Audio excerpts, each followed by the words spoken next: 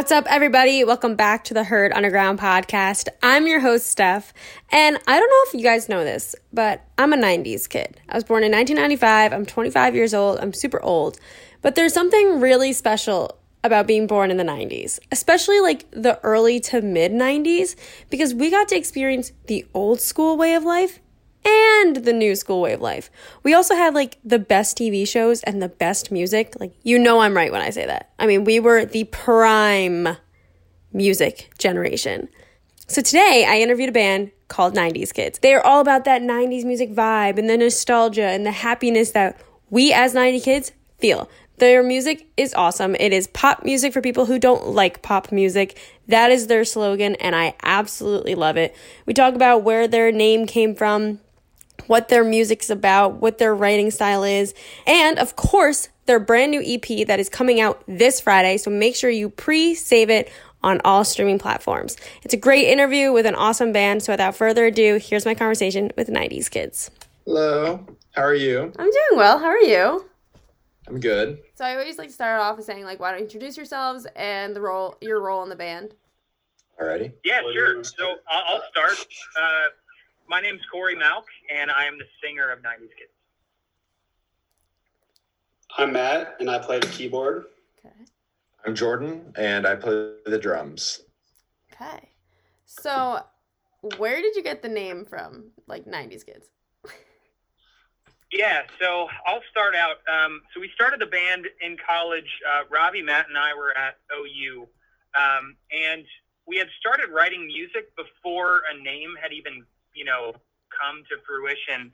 And when it came time that we realized, this band is actually going to be a thing, we needed something to describe what the music felt like.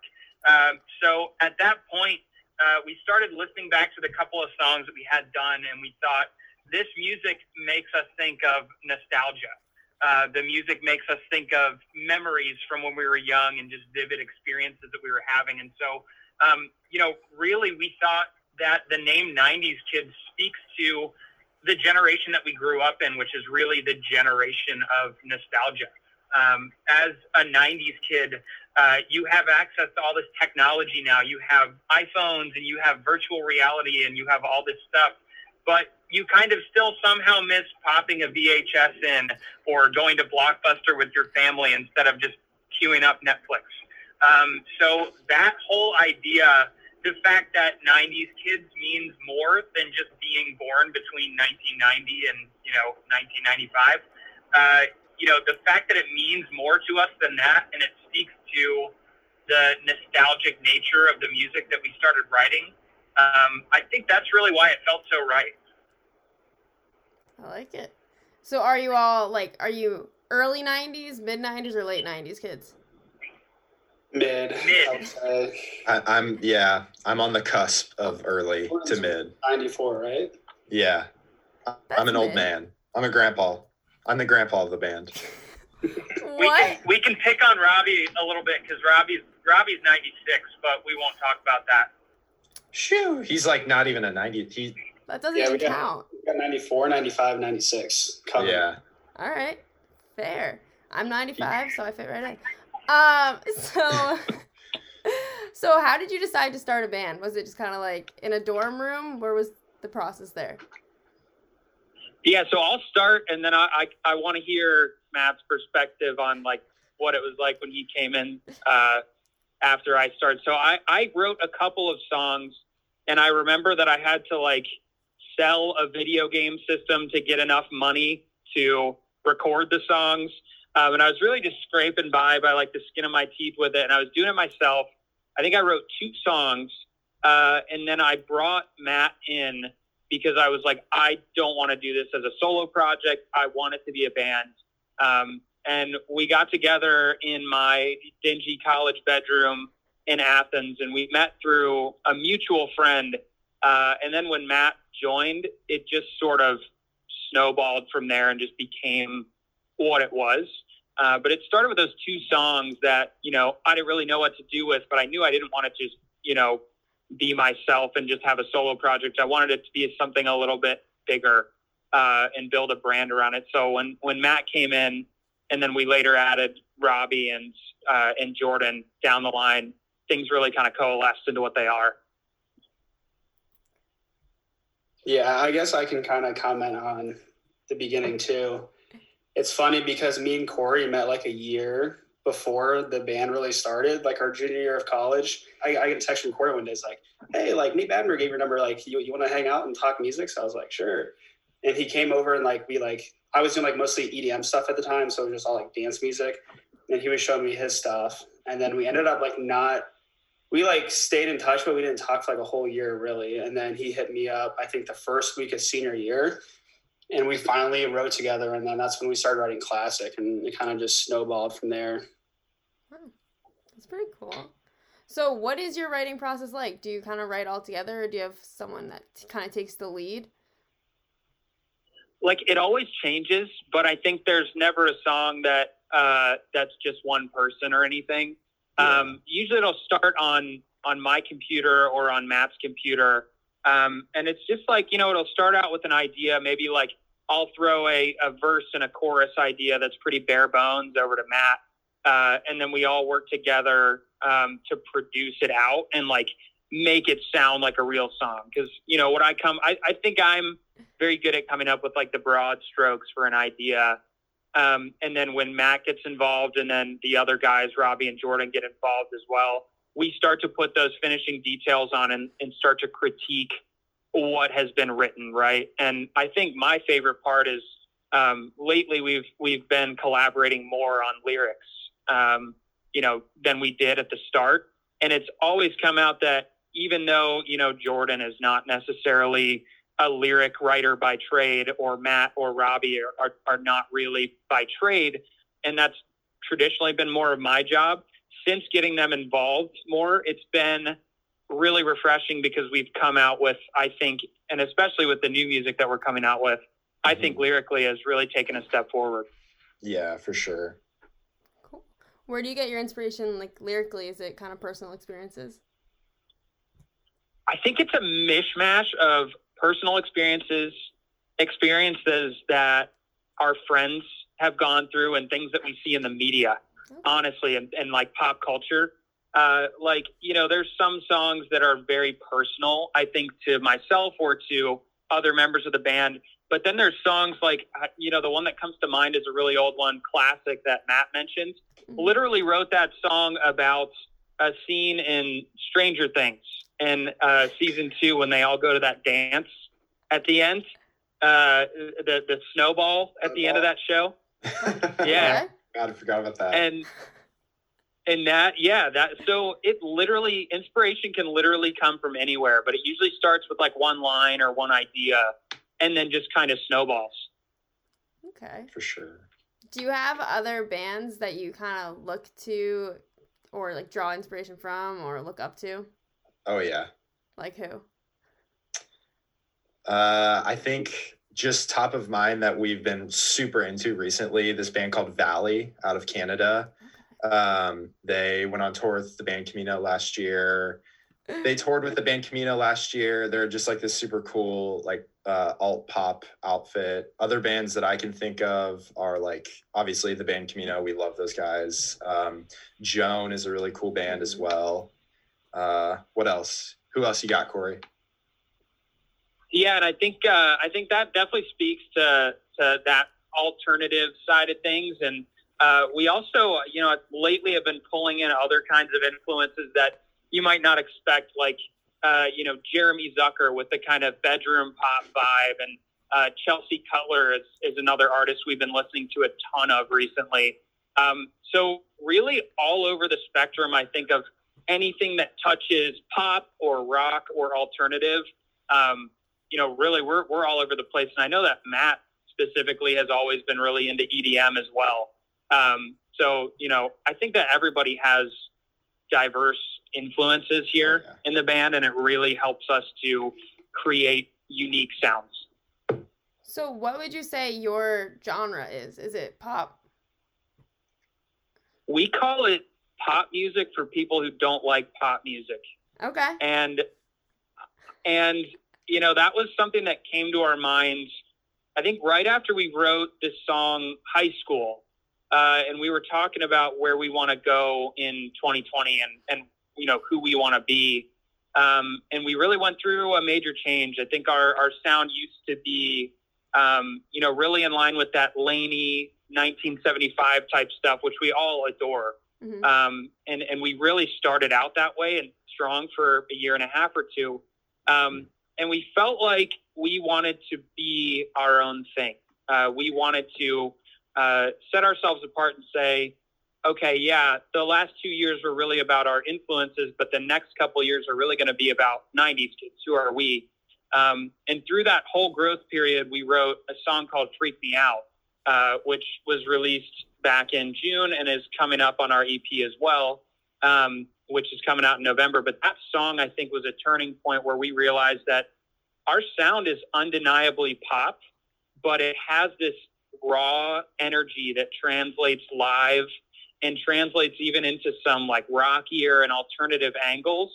And it really doesn't pull specifically from an era or from one genre or from one set of influences. And we feel like that energy and that sort of combination of influences is really summed up by the fact that maybe we are just pop music for people who don't typically like pop music.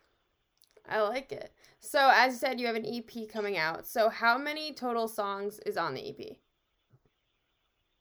There's 6. 6. Okay. And you've already already right now, and then 3 new ones. 3 new ones. Okay. So can you tell me about the ones that aren't out yet? Like, how do they differ a little bit? Or like, what can people expect? They are. God, yeah. Go ahead. They're. Yeah. I think we all like them more than the singles that are out now at this point. Really? Why? Yeah, and I mean, the whole EP is so diverse that, I mean, to me, it feels like you listen to any track on the album and it could have been written by a different artist, but yet in some way they all tie together and all feel like 90s kids. And I think that we got to experiment with the styles that made us fall in love with music. Can I say profanity on this podcast? Yeah, absolutely. Go for it. Okay. So our first song is called "Fuck Up" on the EP, and it's the most aggressive song we've ever done, and it has this garage rock vibe to it, and I'm so excited for people to hear it. And we always daydream about getting to play that live because we're going to be able to tear it up out there and just be a rock band. But then you drive on the spectrum to a song like Still Got Feelings, which is the 5th track on the record. And it's total like bedroom pop, Jeremy Zucker, Christian French kind of feel to it, where, it's pretty sad and pretty melancholy stuff. And then, obviously Bummer just came out, and that sounds like, JoJo and Third Eye Blind had a baby. So it's the diversity really is what's exciting to me, and I'll let the guys speak further to that. Yeah, I mean, once you hear the 3 new ones, they're all so different from each other, and they're all so different from like what we've done so far. And I think that's why we're all really excited about it, because we weren't like trying to write a bunch of songs that like really went together. We were kind of just writing together every day, and just these are our favorite songs that we wrote, and they weren't trying to all be the same thing. And they ended up being really different, but they all still really feel like 90s kids. So, okay. Yeah, super excited about it. Is there oh, sorry, go ahead. Oh, no, go ahead. I was going to say, is there like a common theme lyrically with the songs? Yeah, absolutely. It lies within the EP title, Doing Love Wrong. So like the entire, like I would say, at least from my perspective, Corey, you can adjust this if you want to, but all of the songs on the EP are basically different angles of relationships, like going wrong, or like experiences where things are kind of like a little bit iffy, shaky, so to speak. Yeah, that's exactly what it is. I think we had like 4 or 5 out of the 6 done at one point, and we had just written the song Bummer. And there's the line, maybe I'm just doing love wrong because it just don't feel right. And that line just always stuck out to me as all of these songs are coming at relationship or love type problems from totally different angles, just like Jordan said. But the common theme is me, right? Or like the common theme is you as, you know, the songwriter, right? Where maybe it's me, maybe I'm doing this all wrong. And so that's sort of the angle that we came at it as the EP was getting done. It was like, what line on the EP really sums the whole thing up? And that was it. Jordan hit the nail on the head. And I think that we really worked hard to come up with perspectives that aren't necessarily always the common perspective on breakup songs. And it was a lot of fun to do. Okay. So there's no song called Doing Love Wrong? There's not. There's not. It's that lyric. Okay. Yeah. Oh, she got a leak out of it. So do you have a favorite song on the EP that like people should be excited for? It could be one of the ones that's already been released. Yes. Matt, do you want to say this first? Because I think we have the same one. I'll go first. Yeah, it's super close because it's probably definitely between the three that are unreleased, but Still Got Feelings is by far, I think, my favorite.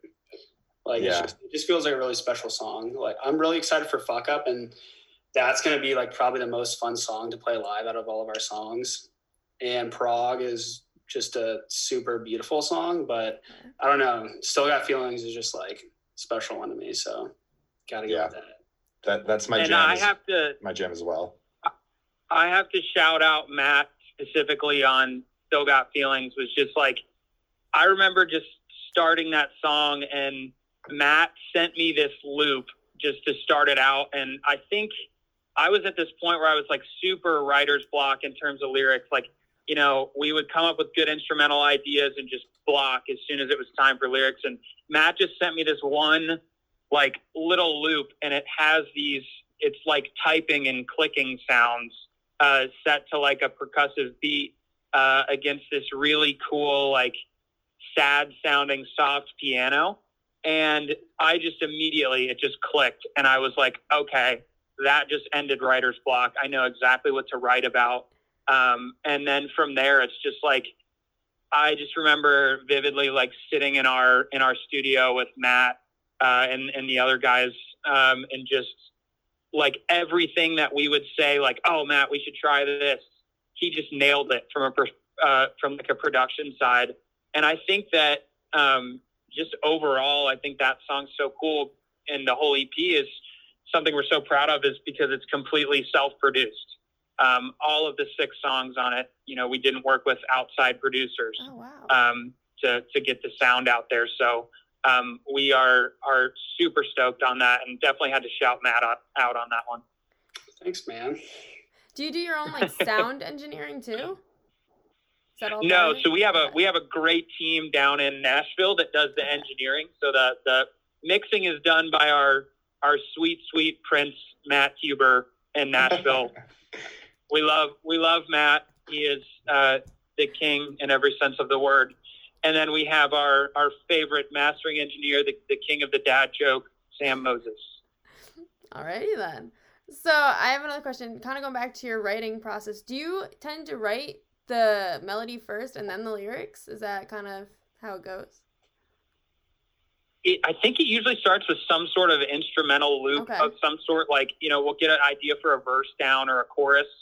And then usually it does start with a melody, right? So like you know, la da da da da kind of melody, just humming something or you know, playing something out on a guitar that would be like a vocal melody, and then fitting lyrics to it. But lately, what we've been trying to challenge ourselves to do is start with the concept and start with the idea first, because we feel like the most honest and the most relatable lyrics come out when you start with the why. You know, why does this song exist? What do we want people to feel? And that was something we challenged ourselves with on this EP. And I think that for changing up our style and the way that we do things so much, I think it really paid off. Cool. So you mentioned playing music live. Which of your songs that are already released do you like to play live the most? Body Language. Let's go. That song is so fun to play live. Oh my God. I'm gonna say 2. I'll go with Body Language because the crowd just always is like has an amazing reaction to it. And then Sleeper, I would say Somebody Just As Good As You. It's really fun. That is a sleeper track. Has a lot of rock elements live to it. So like towards the end and like the bridge and stuff is just like super high energy. So love that song. I have to echo and be the third in a row to say Body Language because not only I mean, we usually close with it, at least on the past tours we have. And every time it brings me back to this moment where the first time we played it was at our Columbus headliner, this sold out room in Columbus, Ohio with all of our closest friends, family and fans. And right at the last chorus, we did this huge, massive, confetti fog blast machine and then confetti dropped. And that's on the internet, by the way. That's on YouTube. So anybody listening can go check that out. 90s Kids Live at the Basement. But every time I think about that moment when we're playing Body Language, it just it gives me chills every single time. That's so funny you say that because that's exactly the reason why I love playing it the most too. Literally just reminds me of that night. It's so fun. Fair. Yeah, man. So my other question, kind of about playing live music and touring, obviously can't really do that right now. So have you been doing any live stream shows, or what's been your main way of connecting with fans?